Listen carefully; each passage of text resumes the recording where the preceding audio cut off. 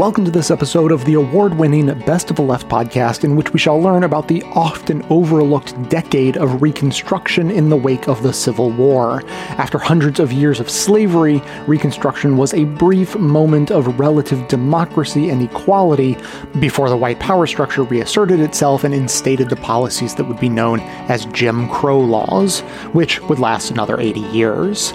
Clips today are from Scene on Radio, The Majority Report, and Professor Buzzkill.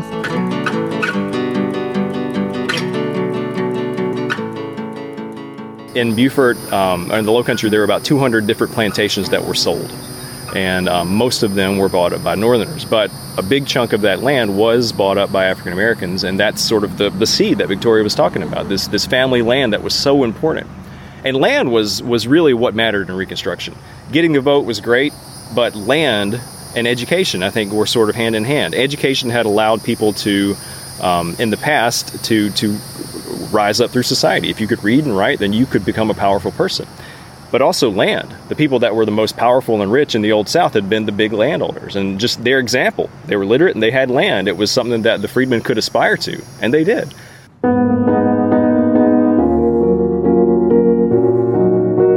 Land, education, the right to vote and hold public office.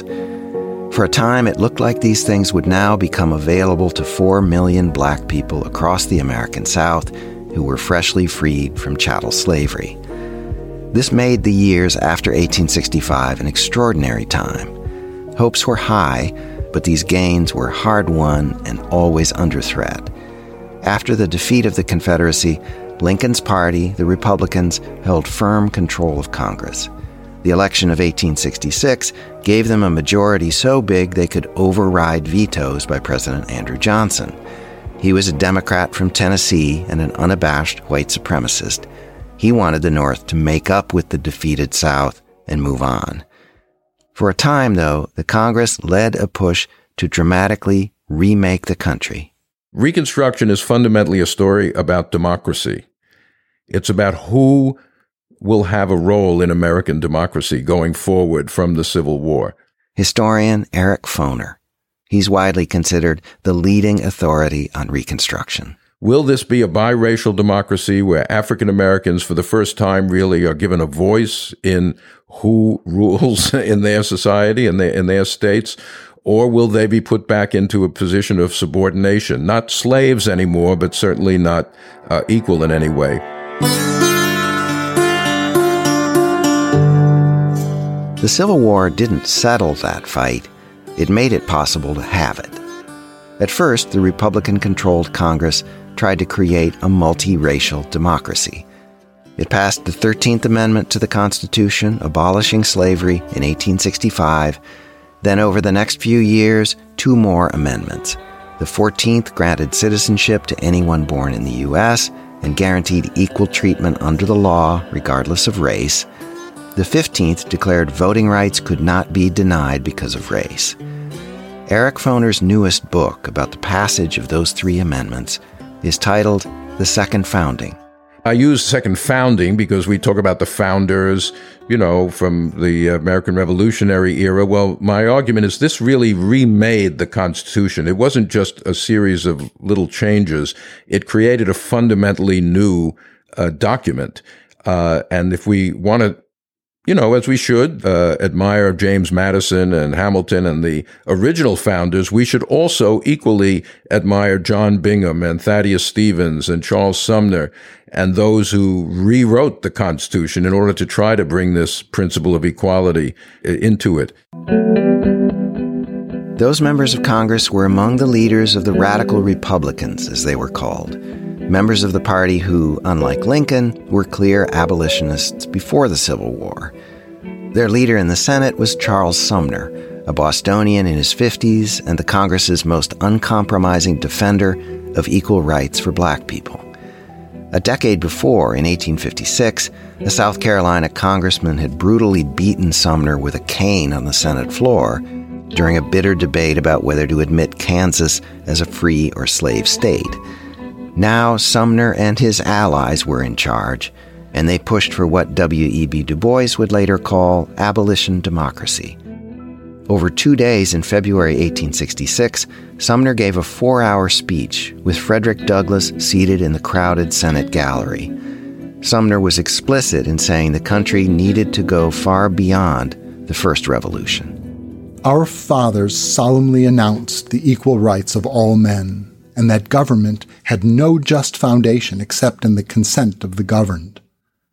Looking at this declaration now, it is chiefly memorable for the promises it made. Mighty words, fit lesson for mankind. And now the moment has come when these vows must be fulfilled to the letter.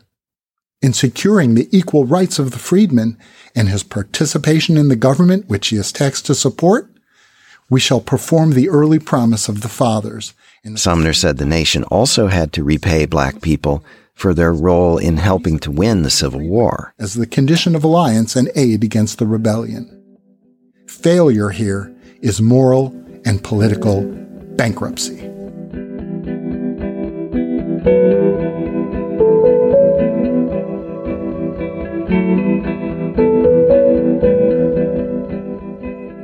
Let's turn a little bit to Reconstruction. I mean, my understanding of Reconstruction came so much from your work and from Eric Foner's, but the idea of it being the second American Revolution, as you call it, and in many respects, I liken it to like Yavne for Judaism, like the rabbinic Judaism that we practice today, that everybody perceives as Judaism, is actually sort of like version 2. Right. And in many respects, the founding fathers that we have today were the ones who basically constructed, the 14th Amendment and 13th and 15th, but the 14th.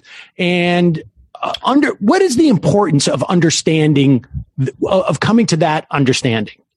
Well, first of all, I love the Jewish or Hebrew prophetic analogy here, because it is the one Douglass used so much.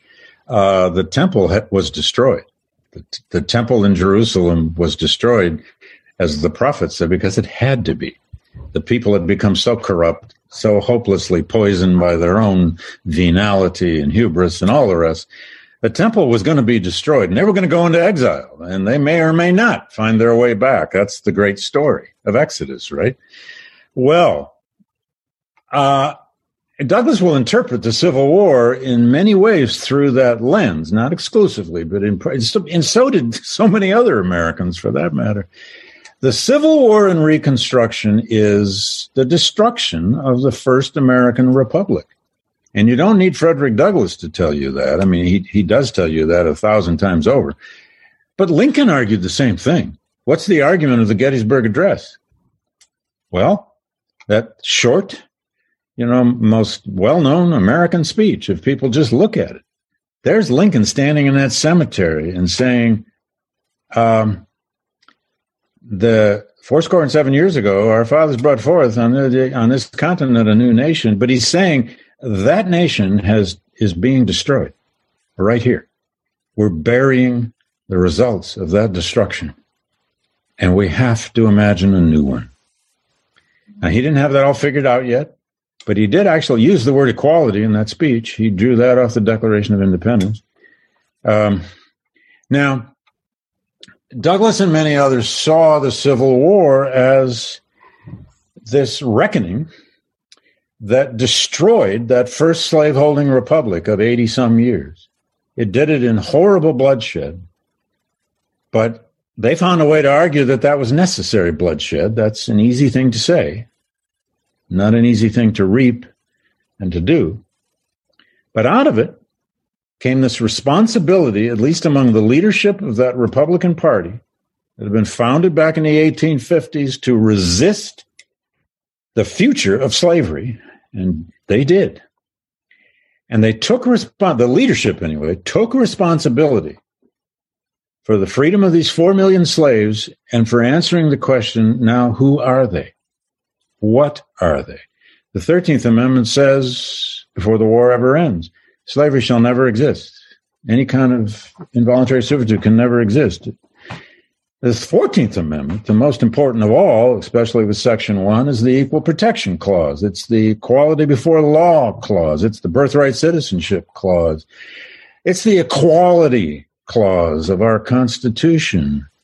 And the 15th, of course, is the Voting Rights Amendment, 1869-1870, which didn't go as far as the radicals like Douglas would have wanted because it didn't prevent qualifications tests of all kinds. But there it was now, the right to vote, at least for black men. This was a new constitution. This was defining the American Republic now in a wholly new way, a new inclusive way. It's saying it's being founded now on some degree of equality between the races, the ethnicities, the religions. And Douglas was right at the heart of this. This was Douglas's whole argument about what this Armageddon had been all about. And for about 4 to 5 to 6 years, depending on where you're standing, they reinvented the United States. But every great and it's a revolution, let's face it. There are different kinds of revolutions, aren't there? But every revolution always foments a counter-revolution. I mean, if it's important enough, there will be a reaction. And we've seen this again and again and again. Well, what is Trumpism? But in some ways, a counter-revolution against the Obama presidency and against liberalism and against so many of the great changes of the 1960s. Even the so-called Reagan Revolution, which now gets viewed in sepia tones. The Reagan Revolution was a revolution against the 60s. It was against civil rights. It was against feminism. It was against all the rights movements. Anyway, the first great counter-revolution in American history was the White South's ability to revive under the Reformed Democratic Party and through the uses of terror and violence, the worst levels of it we've ever seen in our history. The ability of the White South to revive in the 1870s, to take back control of their state governments, what they called Southern redemption, and then ultimately to defeat the Reconstruction governments and the Reconstruction laws and measures, and especially to defeat black suffrage, black voting, brought about essentially, an end to Reconstruction around 1877 and into the 1880s. And it made possible, it didn't happen overnight by any means, but it made possible the evolution then of a system of first de facto and then de jure segregation of the races, eventually into this elaborate system of Jim Crow laws, and an American system, in effect, of racial apartheid. So and that counter-revolution lasted, it lasted in that form for decades. 70 years or so. It's it depends on when you date its beginning. I mean, the real Jim Crow system, at least in law, begins in the 1890s. I mean, the 1890s, the first overt disfranchisement law passed by Mississippi. But by 1900, and especially by 1910, all of the ex-Confederate states have become completely Jim Crow societies, and so have other sections of the country, by the way, including in the North. And a part of this process all along has been extremely overt uses of discrimination and extremely overt uses of the denial of the right to vote, of voter fraud, and extremely brutal uses of terrorist violence. The other day we had Susan Mettler on who was talking about Wilmington, which I had never was not aware, which was horrific. And we 1898, yeah. I just reviewed a new book on that by David Zucchino. It's coming out in the New York Review of Books. It's incredible. It's a story Americans need to know better, because it really was a white supremacist coup d'etat that took over the state of North Carolina, where an interracial coalition had held on quite well, thank you, in the 1890s. And black politicians were getting elected, especially in eastern North Carolina around Wilmington. for years. In fact, the only remaining black congressman in the United States at that point was from Wilmington, North Carolina. But the white supremacists of North Carolina got organized in 1898 and ran and they were so overt compared to today's vote suppressors and white supremacists. Would that our vote suppressors today were as honest as they were back then. Although they're getting more and more on it. They're beginning to say out loud the things they think.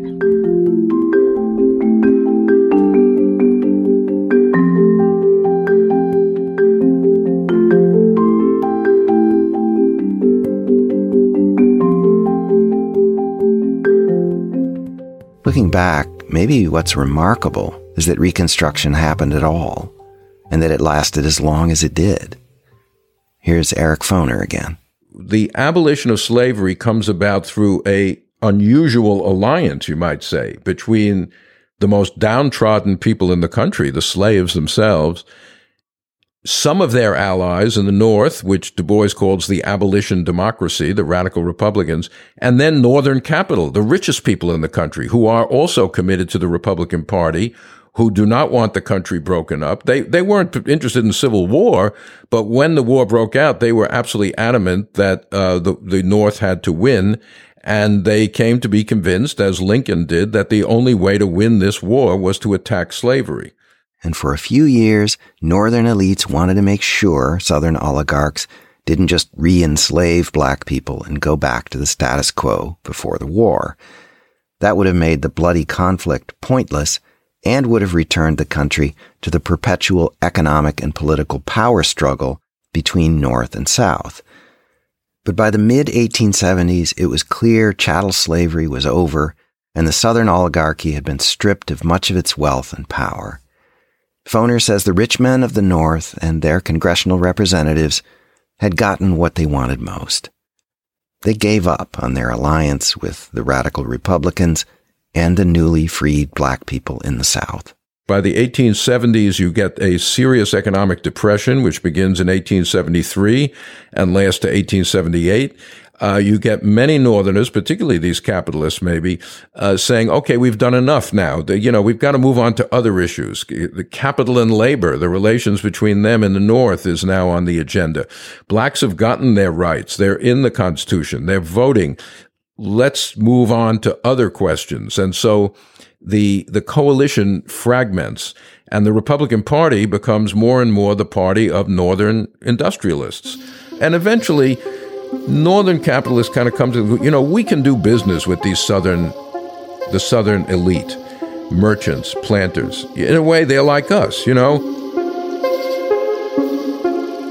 1876, the presidential election is contested, and leaders of the two parties cut a backroom deal. The Republican, Rutherford B. Hayes, gets the presidency, and in return for the Democrats ending their challenge to Hayes, he agrees to pull the last federal troops out of the South. That same year in South Carolina, the elections for governor and the state legislature are also contested. When the federal government withdraws its troops and refuses to help settle the state's election dispute, Republicans in Columbia know it's over. The Republican governor resigns, and the white supremacist Democrats take control of the state in the spring of 1877. Historian Bobby Donaldson. South Carolina's experiment was only made possible because you had a military force here providing protection and assistance to African Americans. And it is no irony then that when those military forces are withdrawn in April of 1877 is where you see many people seeing the closing window, the drop of the curtain of Reconstruction.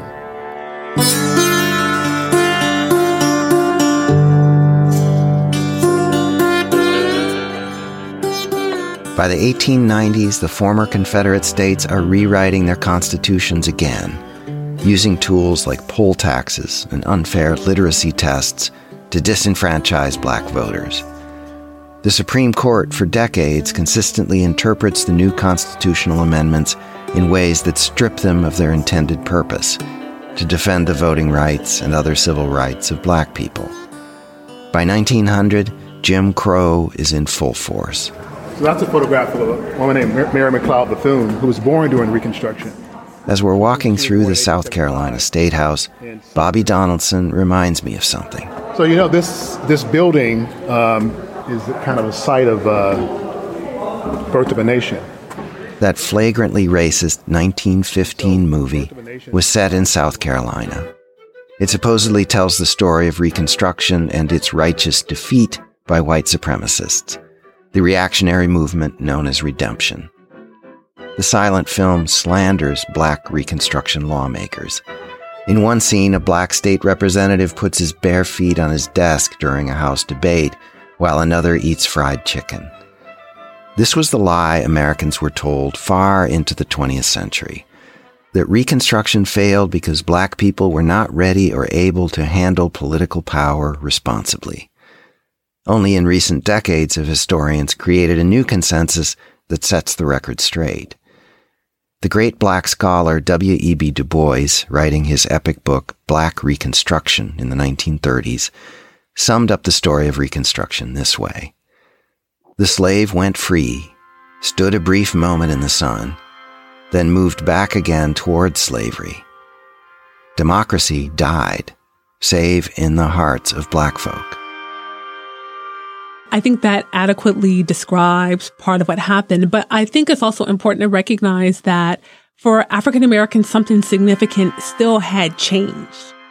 They didn't just sort of throw up their hands and say, okay. They recognized the difference between their enslavement and limited freedom after redemption. And very few of them would choose to go back to slavery. And I think that tells us a lot about slavery, and it tells us a lot about what they accomplished and what they still hope to accomplish, even in light of what happened with redemption.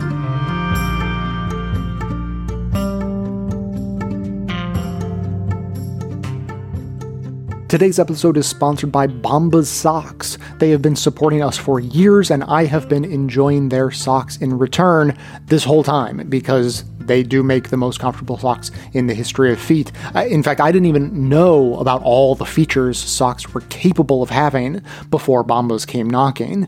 But honestly, that's not even the real selling point. Bombas is a certified B Corp, B for benefit, because they are dedicated to giving back to the most vulnerable members of our society. For every pair of socks you purchase, Bombas donates a pair to someone in need. The generosity of Bombas customers has allowed them to donate over 40 million pairs of socks and counting through their nationwide network of 3,000 plus giving partners. And the impact is more powerful than ever. To those experiencing homelessness, these socks represent the dignity of putting on clean clothes, a small comfort that's especially important right now. So give a pair when you buy a pair and get 20% off your first purchase at bombas.com/best. That's BOMBAS.com/best for 20% off your first purchase. Bombas.com/best.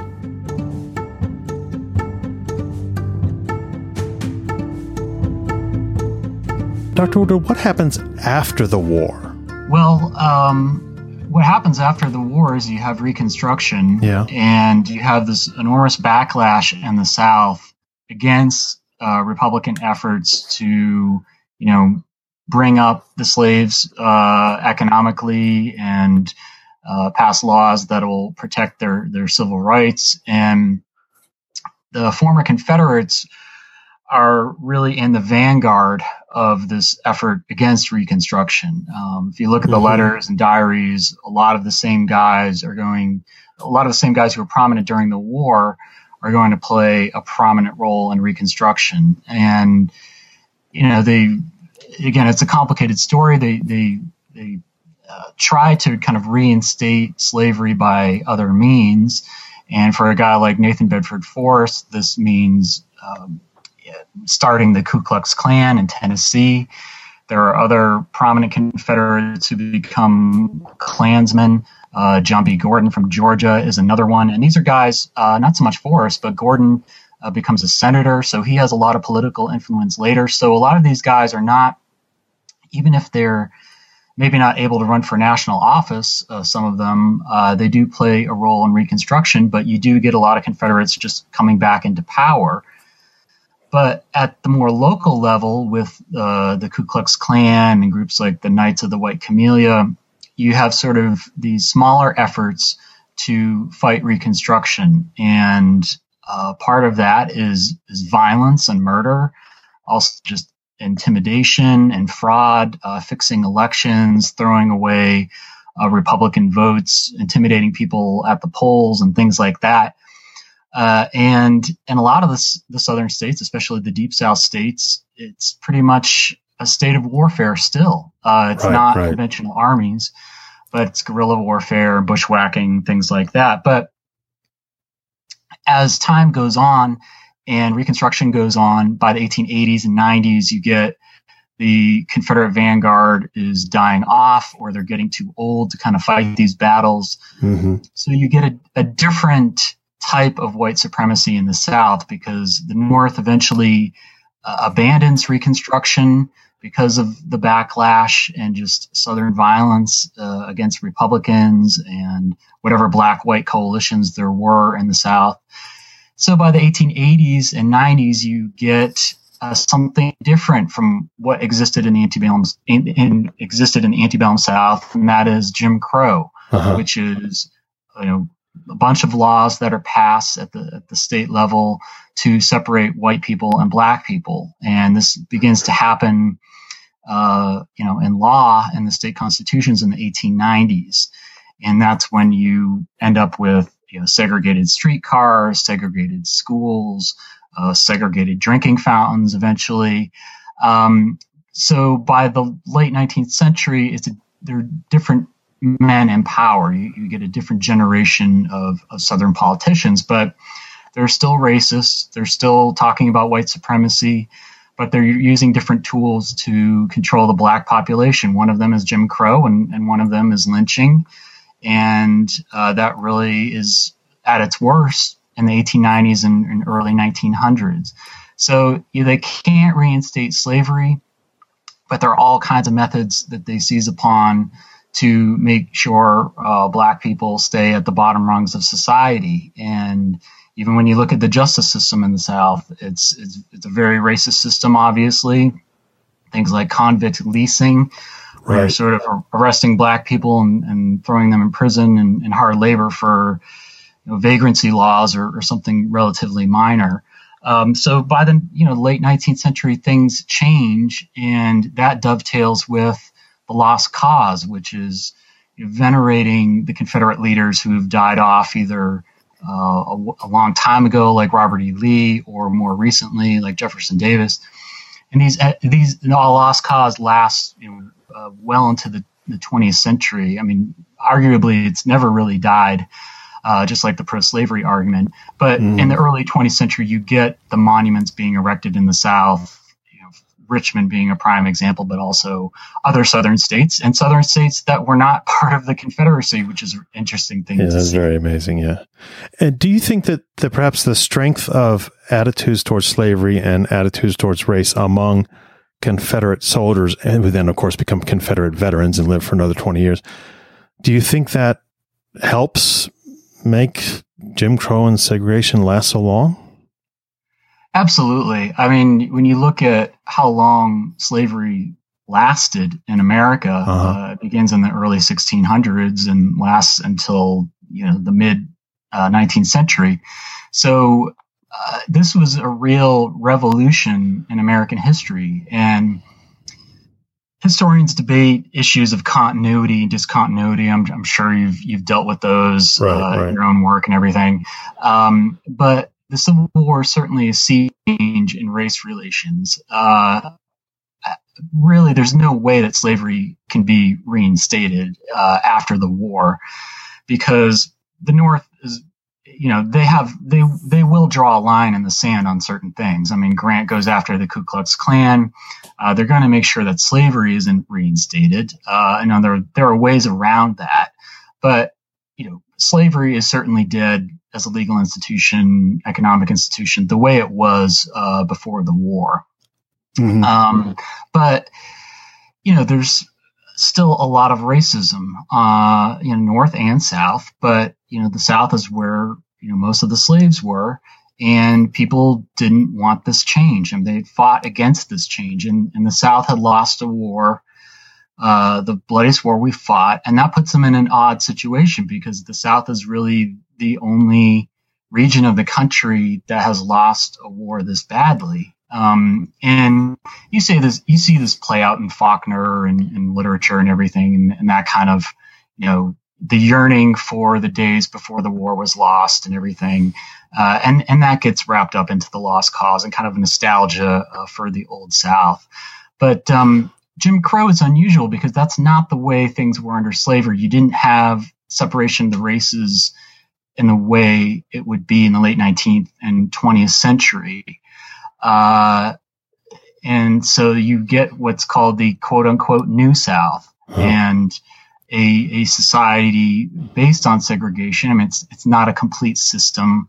It's not like South Africa in the 20th century where you're literally building walls and kind of keeping whole communities separate, but it is very effective. And it's, a sort of authoritarianism in the South that, if you break the law, either as white, or black, there can be serious consequences, more on the side of Black communities who have to be very careful what they say, what they do, who they're associating with. And, Jim Crow survives into the 1960s and arguably doesn't really get dismantled seriously until the 1970s in a lot of parts of the South. And it never really happens completely. We're still seeing that played out. Little Rock just a few years ago ended a court case concerning segregation. Right. And eventually it kind of becomes more de facto than de jure. But, certainly they want to, after the war, they need to kind of recast the South in a way that is acceptable to white supremacists. And eventually that, it's a softer version of racism in some ways than slavery, but it's still horrendous and takes a long time to dismantle that legally. That's one of the things to kind of bring it back around. What makes the Civil War still relevant? Because yes, indeed. You just see this persistence of racial battles after the Civil War that we're still dealing with.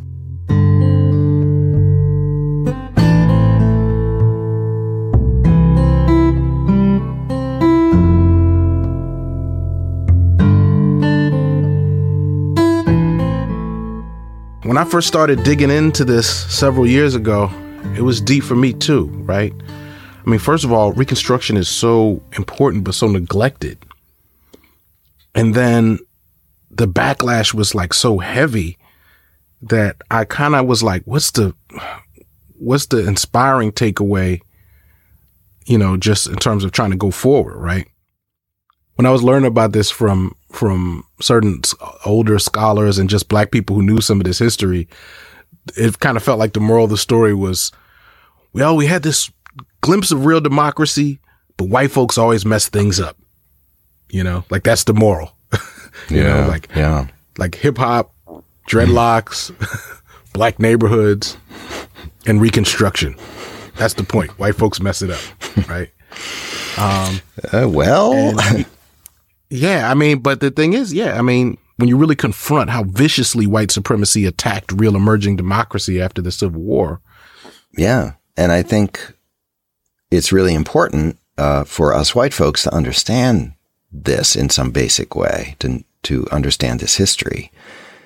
For one thing, because there's still this lingering racist idea out there in the culture, and white folks who grew up in the South maybe kind of imbibed it with their mother's milk, but it goes way beyond the South.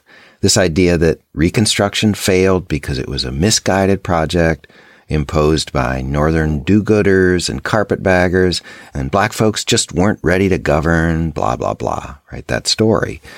So we just really need to be clear about the real story.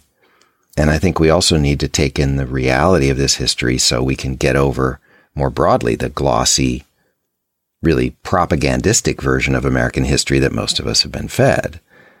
A friend of mine who's a Southern historian, white guy, he likes to say, we need to be clear about who we were so we can see more clearly who we are. And it's not like I knew better growing up, right? What I had was just no real story or reflection on Reconstruction at all. Like it didn't happen. Yeah. So I really didn't realize how enduring that particular narrative has been. It's like it just doesn't go away. Yeah. And I'm the same way. Reconstruction was just not a thing for me until far, far into my adulthood. But that narrative was the dominant one also among professional historians for many decades. It was called the Dunning School, named after a history professor at Columbia, by the way, in New York, not at the University of Alabama or someplace. Historians all over the country held to this consensus of the sort of almost the birth of a nation story of Reconstruction, until people like Eric Foner and others, really picking up on the work of W.E.B. Du Bois, corrected the record just really in the last few decades. So you have like a sort of, bullshit narrative of the Civil War and the Lost Cause. And then kind of as part of that, you have this Dunning School thing. And I had heard and read folks like Du Bois and Foner talk about the Dunning School and really lay waste to that version of Reconstruction. But I didn't realize that like outside of the academy, that idea had sort of settled in to culture as common sense about Reconstruction. Yeah. So it's partially for that reason that among the many lessons from Reconstruction, there are two that I think are really important. Okay. The first one is sometimes history creates conditions for people to push radical ideas of justice forward, right? I mean, like enslaved people and abolitionists really pushed the Civil War toward emancipation. It wasn't about that when it started, right? And the end of the Civil War is actually the beginning of this whole new phase of the radical project. Reconstruction was this opportunity that got created for folks to govern really differently. So black people, including some of former slaves, get elected to legislatures. Things start to change in major ways. I mean, really, when you look at it, the real founding document of the United States, the Constitution, gets fundamentally altered. It does. And those were huge achievements, getting those Reconstruction amendments written into the Constitution. Briefly, some black folks getting land, some universities get integrated. I mean, there were glimpses of what could be. And it took a coalition of folks with different positions in society to do that, right? That unlikely alliance that Foner discussed. But then there's the backlash. Yeah. So I think the second big lesson that I'm thinking about based on this episode is something that might feel a little bit abstract, but it's what does government really do?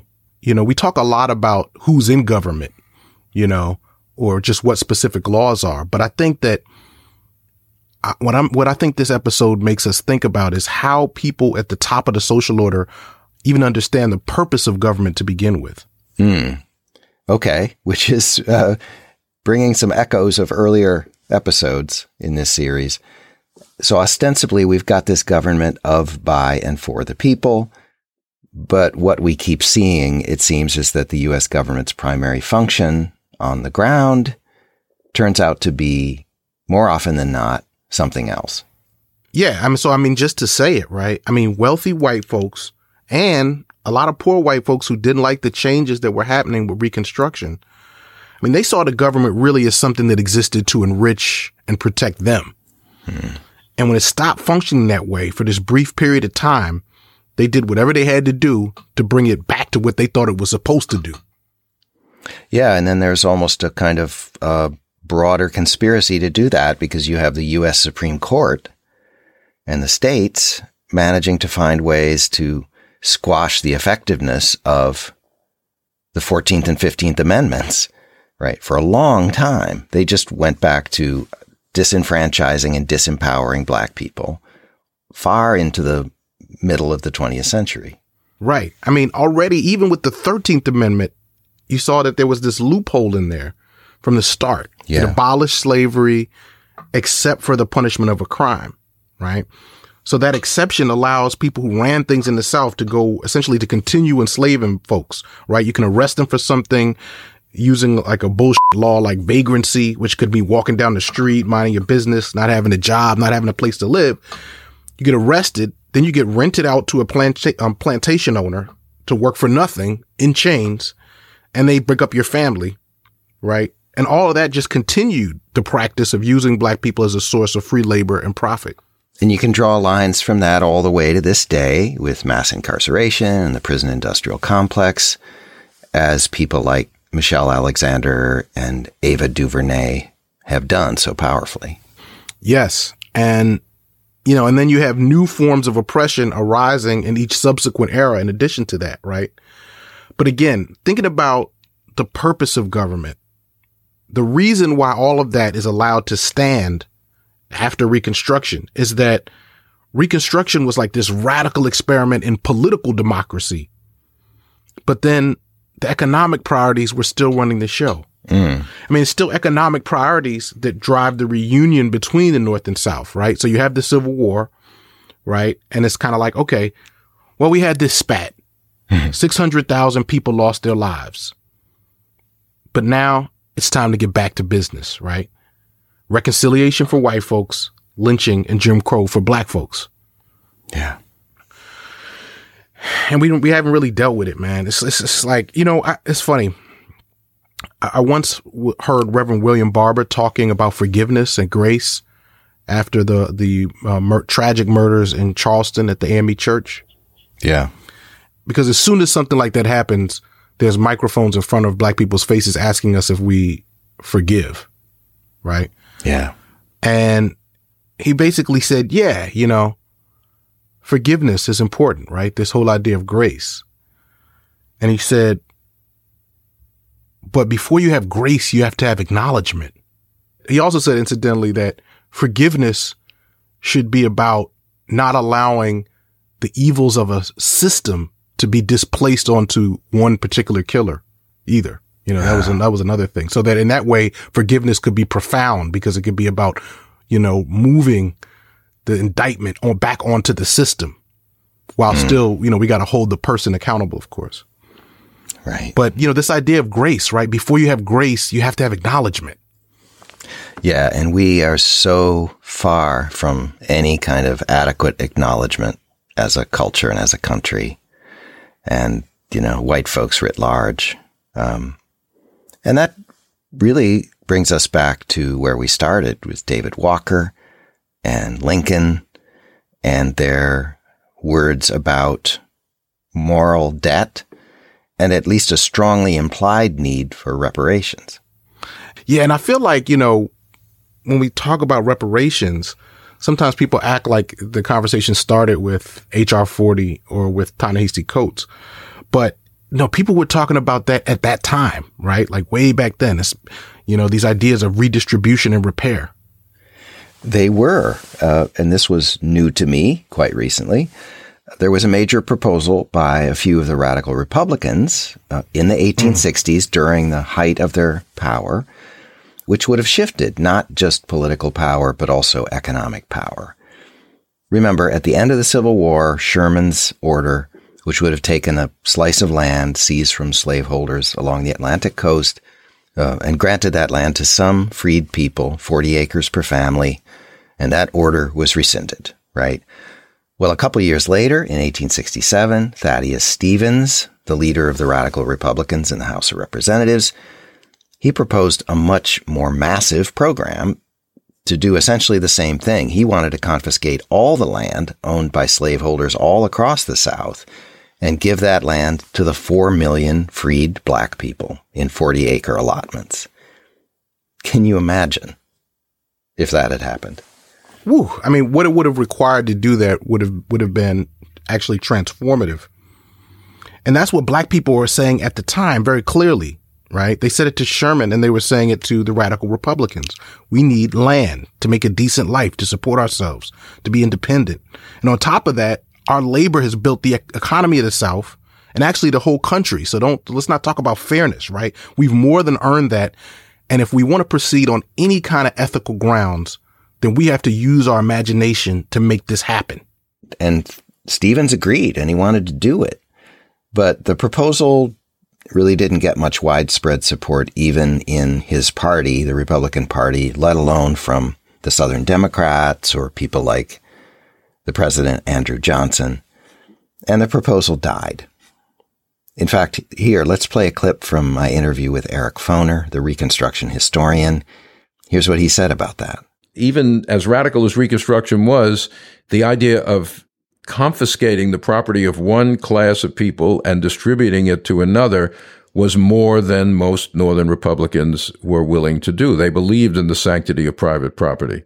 What one might say about Reconstruction in this regard is that the political revolution was radical, really radical. The economic revolution did not go nearly as far. Yeah, and listen to that language, right? I mean, they believed in the sanctity of private property. That's the language of power. Private property is what reigns supreme, no matter what kind of crimes against humanity, what kind of violence and exploitation went into acquiring that property, right? It just seems like a very consistent theme in the history of America.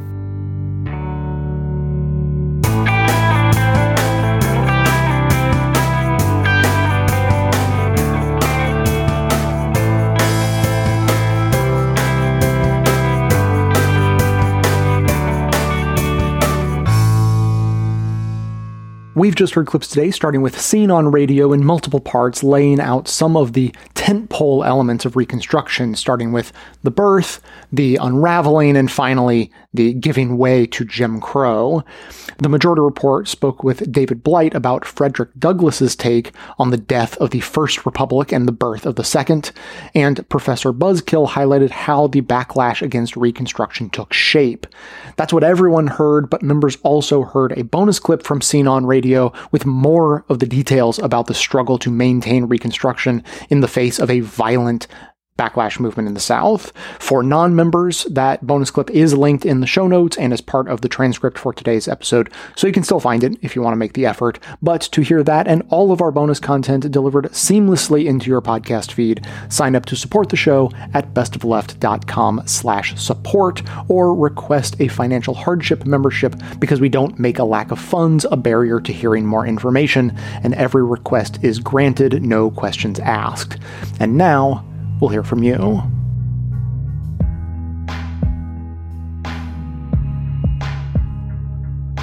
Hey, Jay, it's Nick.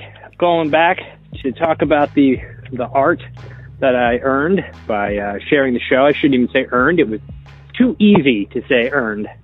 I only really listen to podcasts and stuff, obviously, when I'm walking my son in the stroller or walking the dog at night. It's all the car noises and distraction. But yeah, I actually did the Referral-Matic while I was just walking my son to the park very casually on the phone. And he said, I recommend to all the listeners, just do it and send it to your friends who you know would like it. And then honestly, just keep it kind of handy, because, you know, like you say, you tell people about the show and then they're like, oh, and then they got to remember to look it up when they get home. But this, you just text them. You could say, oh, okay, you could just text them the link. You can even remember to do it later, and then they have it. Super easy. And yeah, I got my Best of the Left art, and I didn't want to give anything away, you know, because it's, you know, I think you have to be in the club in order to bask in its glory. So I didn't want to give anything away, but I will give a little spoiler if you can, you know. I had to choose between reminding myself that I was or I don't even, you may have to edit that out, Jay. Giving away trade secrets here. But you can decide if you want to harness or focus on in a beautiful way on either your home screen or your lock screen. You're in fierce competition for my lock screen because my kids are 1.5 and 5, so they're at peak cute. But you are definitely my new home screen background. I can remind myself to take an activism moment if I can every day. So I recommend everybody else refer their 5 friends because they can bask in the glory themselves. Merry Christmas and or Happy Holidays or whatever applies. Hope you get some time off. There's Levi on command to also chime in. All right. Bye.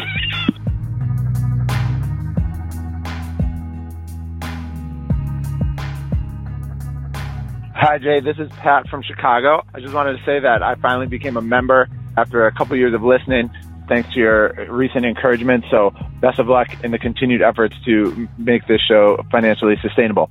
I wanted to call in light of the recent episodes and a theme that I've heard about how, not necessarily solely from this show, but from some other media outlets, including more conservative and right-leaning outlets that I listen to, that identify this idea of power as something that we need to fight against.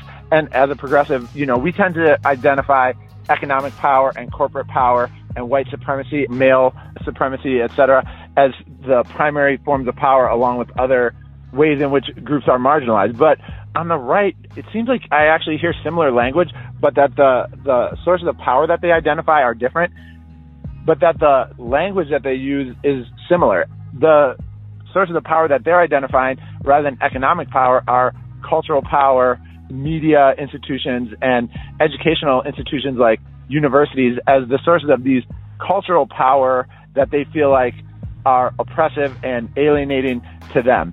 And while I feel like this is pretty much totally off base, and while I don't share their values, I think maybe there is more of an opportunity when you practice the type of empathy that you talked about a couple of episodes ago to, rather than just talk about economic populism, which is a phrase that I struggle with because of the way that it can be construed either positively or negatively, or it's not really definable as to what the ends of populism are. But rather, if we talk about marginalized groups and groups that lack economic and social power, but expanding the definition that we already naturally include to many of the identities that progressives would advocate for, and to more explicitly include rural folks within those marginalized identities. And maybe by linking that rural versus urban split to the same power dynamics that apply to many other marginalized communities, we as progressives could more effectively build a type of bridges that somebody like Bernie Sanders was trying so hard to build during his campaign, but whom Biden, as a result of this recent election show, seems to have failed to do. I don't know if this can be done ethically or even pragmatically, but philosophically, it seems like it's worth exploring. I'd be interested to hear other people's thoughts. Keep up the good work. Thanks very much.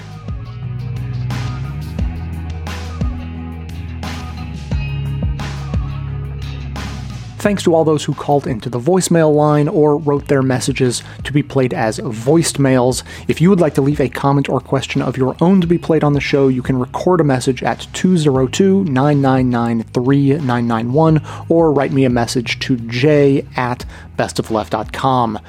Huge thanks to Nick, obviously, for singing the praises of the Referomatic. But he didn't stop there. Sort of like how he tried to give away the game a little bit and I had to hold him back. He took it a step further beyond just leaving that message. He also wrote an ad for us. And he told me what he thought it should sound like, which voice I should use. Here's that ad. In a world in which there is high-quality Best of the Left art for your phone or tablet that will remind you of your progressive values and to take action, how can you stand to not have them? In far less time than it took me to write this email, I referred this show to 5 of my friends that I knew would like it. How are you not basking in the full glory of these images? After receiving them, I bumped the picture of my children in their Christmas pajamas to have this image in my background. Don't worry, my kids are still on my lock screen. But now every time I look for an app, I can be reminded to take progressive action. What are you waiting for? Give at least 5 people the best belated Christmas gift they will get this year. A link to seamlessly listen to Best of the Left. Plus, you'll get access to awesome artwork not available for sale. Nick from California gives it 5 stars. Would refer friends to the show with this again. Alan from Connecticut loved it so much he made his wife and kids refer 5 people before he gave them their Christmas gifts. Dave from Olympia. Well, he's still in his time loop and has no idea about any of this, but when he catches up, he is going to love it. Come on, you can't let these 3 win. You've got to refer more than these Judes. Besides, think about how much more diverse and interesting calls and voiced mails will be once you refer some of your friends to listen. So, refer at least 5 friends to Best of the Left today. Use the link in the notes or go to bestoftheleft.com/refer. So there you go. Obviously, I can't say it any more forcefully or eloquently than that. So I'll just leave it there and obviously encourage you to go take part in that Referomatic, because you're not going to want to miss out on that artwork that Nick can't stop talking about. I will give you one hint, though. Nick was trying to give you, some clues. The clue I will give you is that one of the 2 pieces of art that we created is a Jay Tomlinson original. It's a piece of art based on a photograph, and that photograph is an original of mine that we have turned into something greater than it was originally. And I got to say, I've never thought of myself as a particularly artistic person, especially visual art. It has never been my skill set, and the circumstances we found ourselves in at the end of last year, with the financial crunch and thinking, let's throw everything at the wall and see what we can get to stick, and trying to build the audience and turning to the Referomatic for that. It was sort of that phenomenon that takes over when you're stuck in a situation. It's not quite desperation that takes over, but it's like finding something within you didn't know was there because the circumstances demand it. That's what this artwork, I think, is. At least part of it. Amanda did one of them almost entirely on her own. I did half of the other one, and then she had to fix it up for me and make it better. But the idea was mine, sort of to begin with. She just perfected it. Now, secondly, today, just a quick response to Pat. I definitely like the idea, and I think Pat's onto something. Progressive policies almost always are, especially the economic ones, are designed to be universal on purpose so that there is no chance of anyone being disenfranchised. And, usually what we're thinking of is the traditionally marginalized people who were intentionally cut out of previous programs, thinking back to the New Deal. But rural communities, in their own way, have followed a very similar pattern. They get mistreated terribly by corporations and have very little political power or economic power to fight back. And there's a very deep strain of thought and political organizing that goes back a long ways, saying that there is no reason why rural communities should not be progressive. And so I totally endorse the idea of having that be part of our messaging. So just as a for instance, think back to the ongoing debate over the post office. It was the Republicans and free marketers who love the idea of privatizing the post office entirely who would be cutting off people who live too far out in rural America. And, a private company who would be servicing that area wouldn't find it profitable. And so they may just not go to the end of the line. And so those people living, far out there are the ones who would lose out. Whereas the progressives are the ones who want a universal service that covers everyone, no matter where they live. The free marketers sort of dismissively tell rural America that, hey, if you get cut off from mail, just use email. It's the 20th century. What are you getting mail for? And obviously the first thing to be pointed out is that, for instance, prescription drugs that currently get delivered by the Postal Service can't arrive by email. So don't bring me that nonsense when obviously what you care about is making money for some private company and not figuring out how to bring services to everyone in the country. The whole point of the post office is that it binds everyone together, not it binds the people who are close enough to be profitable together. So that's one of those things where the people who are farthest out in rural America are the least likely to be progressive-minded, and yet those are the people we are fighting for when we say we need universal service to cover everyone. And that's before you even get to the discussion about lack of sufficient internet connectivity. You know, they say, just use email. Okay, right. So again, rural America is the least connected areas of the country connected to the internet, have the hardest time connecting to email. And that's actually another program that progressives would love to have under municipal stewardship with guaranteed universal access. So yeah, I see no reason that we should be excluding rural communities in our messaging when we are promoting progressive ideas designed to help everyone, them included. That's the whole point.